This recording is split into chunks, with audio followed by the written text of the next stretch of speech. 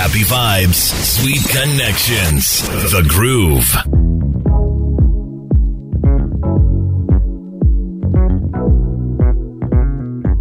So as you know, Mujisha has been It's been a fun morning.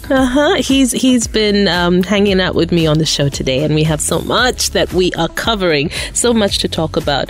Now, if you have ever found yourself in a situation where you have been scammed, where you have been conned, it is painful. Sometimes you don't even want to talk about it. But according to research, there are people who are more likely to fall for a scam.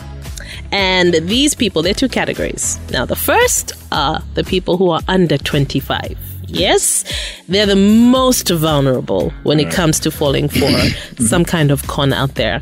And then the next group, the next category are above 75. So under 25 and above 75, they are most vulnerable when it comes to falling for some kind of scam out there. I have to ask, have you ever fallen for a scam? Oh, yeah, sure. I've been scammed. I've had one successful scam, and I get, like someone has ever successfully scammed me once. And then there've been like a long line of failed attempts. That shit happens, growing pains. Growing pains. Yeah. I like that you've called it growing pains. Yeah. Was it someone you knew, or was it a stranger? It was a stranger. So the story goes, I think I was coming from Taxi Park. I was coming from, where was I at the Taxi Park? I've forgotten I was at the Taxi Park. But from a young age, I used to, walk the city, doing a lot of random things. So, I'm coming up from the Taxi Park. I had my bag with me. Was I from school? I don't remember. So, and I'm walking, right? And there's a guy in front of me. This guy has a newspaper and like an envelope in it. All right. And I'm walking behind, and there's a guy next to me. And, this guy's envelope falls down. The guy who's in front, the envelope falls down. And I shout, hey, you've dropped something. And the guy next to me pulls me and tells me, and steps on the envelope. I'm like, what's going on? And this guy, pretends he's talking to me, stands there, and making small talk. I'm like, this is strange. And so when the other guy feels like he's out of range, this guy picks up the envelope and opens it, and they're like, dollars. Woohoo! Wow. The guy's like, because I'm like, I don't know. He's like, you know what, we need to share this money quick before this guy realizes something has, gone on. Like, cool. He's like, I know a place. I'm like, where are we sharing it from? Because we're in the middle of the street, and the guy points at a dark alley. And I remember in my head, I had a laptop on me, my old laptop. I was like, this is why, you can't scam someone without imagination. This is why I believe that, because for someone to pull a scam on you, you need to also buy into it. Like, you need to be an active participant. If someone shows you dollars, like if you show a person who has no imagination, dollars, like, what am I going to do? He can't imagine the use of them and be like, no, I don't want that. And in my head, I'm a greedy little chap. I'm like, yes, there's so much I want to do.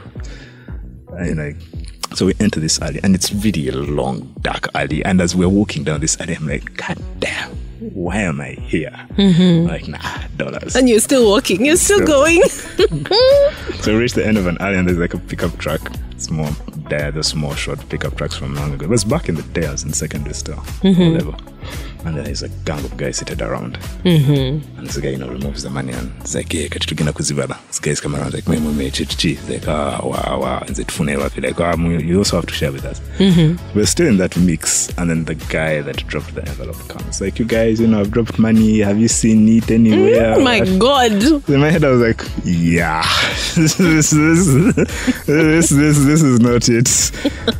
And the guy holds me, he's like, hey, someone picked it. What will you do if we find it for you? And the guy that I came with me is holding my hands like, I know who took it. I'm like, And I was like, all right. It's like, you guys, please, God will bless you. What? Yeah. So they hug, this guy gives him back the envelope. And this guy goes, this guy stand like, money. Because of you, they saw you, we have lost our catch, so you have to give us money. So it's your fault. Yeah. And I was like, yo. Wow. I was like, what? I don't know. So when did it dawn on you? Do you remember? Like, it dawned on me. Was it later you're like, wow, that just happened? It dawned on me when these guys from the pickup came around us. I was like, yeah. Like, all right, cool. I've been scammed, but in for a penny, in for a pound. Let's do this. Now, you said this was like, what, high school or something? Yeah, so you were high school. definitely way under 25. Way under. So I told them, in my life, they gave me 10K for transport to get back home. At least they gave you something. Yeah. They didn't just toss you out. No, I was telling them, like, I have 10K in my life. Oh, you told them that? Yeah, like, if you want anything, and 10K is for transport. And that was back before phones. I just see Nasimu. So me, I don't have how I'm going back home. Are you going to drop me? The guys laughed. So they argued with the other guy, like, where are you picking kids? Like, who does he look? So I was like, man, the kid is fat. I thought he had money. I was like, Jesus. that is not right at all. I was like, my God. So you are a healthy child. That was a very healthy child. I was like, all right, makes sense. So I went home and I told my dad the story. And I was like, I keep telling you to exercise. So the 2 times I've been robbed in Kampala. No, actually, the 1 time. So there was a time they stole my laptop from a taxi. They pull out your laptop and put like a slab of concrete. And I went back, so I got back at like 1 a.m. and he's like, oh my God, my laptop has been robbed. So I told my old man and he tells me, I keep telling you these things. He has a very I told you so attitude. Like, I told you so. So this guy is robbed me and I go and tell my dad. And my dad tells me, well, I told you so. And which part of you did not realize when you were walking down a dark alley that this is not a good idea? That's the thing, because I think later when you replay it, and you will replay it again and again and again, you're like, but I took myself there. I was like, I'm responsible for this. Like, okay. I still remember the craze when people were all about circles quite a few years ago. I don't know if at that point, circles, Okay. you have a circle of people and you all bring your money and then you all go and get other people. So there's another circle of people around you. Network marketing. Yeah, there's like the pyramid schemes. I think they call them pyramid schemes, Alright, but so at the time people called them circles. So here's the story. I remember, so we're on campus, right? I think we're like in the second year. There are these 2 SMAC students, in first year. I've forgotten the name of their pyramid scheme, but they had their office at that Tuskys Tower opposite the MOOC main gate. It was called what? I've forgotten. But all I know was Marcus, and they bought Subarus in first year. Okay. And I was like, yo, this kid's making mad money. Like, yo, you have to get in on this. Like, how much? So, a classmate of mine in those schools, you have to get in on this deal. You give them 50,000, they bring back 100,000. You put back 100. I was like, yo, this is a good idea. So, guy was trying to pitch us. And I was like, yo, so 50K. I think I have 50K. Let me try this. So I go and, I check and I have one 50K note left in my life. I was like, fuck, I'm broke.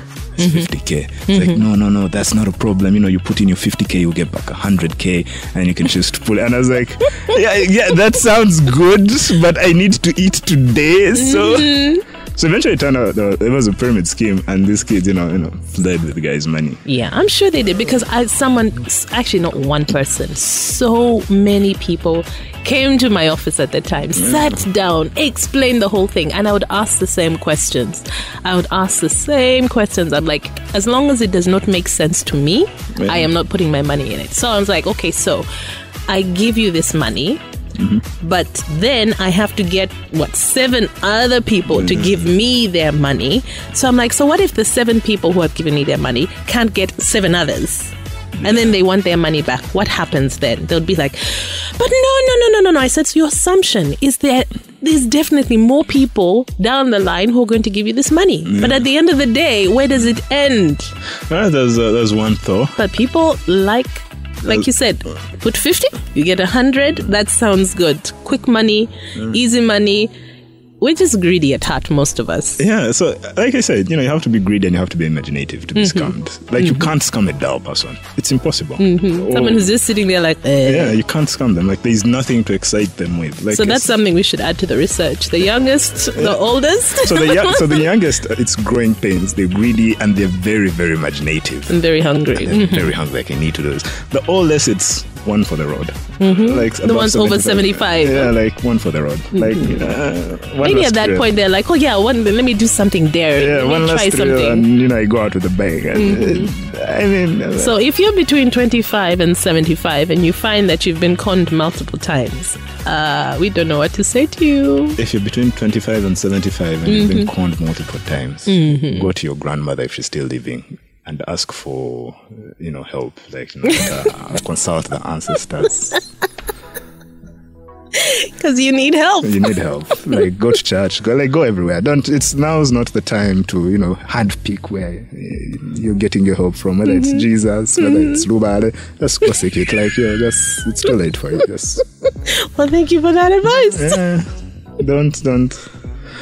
Speaking of that, there's I think it was Voltaire. One of those, Robespierre Voltaire. One of the most famous last words, actually. It was on his deathbed, and they bring a priest and they ask him, you're going to die, you're about to die. Renounce Satan and all his works and get into heaven. And he looks at the priest and says, well, now is not the time to be making enemies. What if I go the other side? And now I've renounced the guy.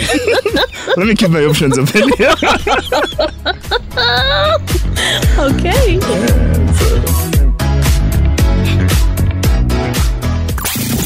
Happy vibes. Sweet connections. The Groove. Why is it that you can't seem to stop listening?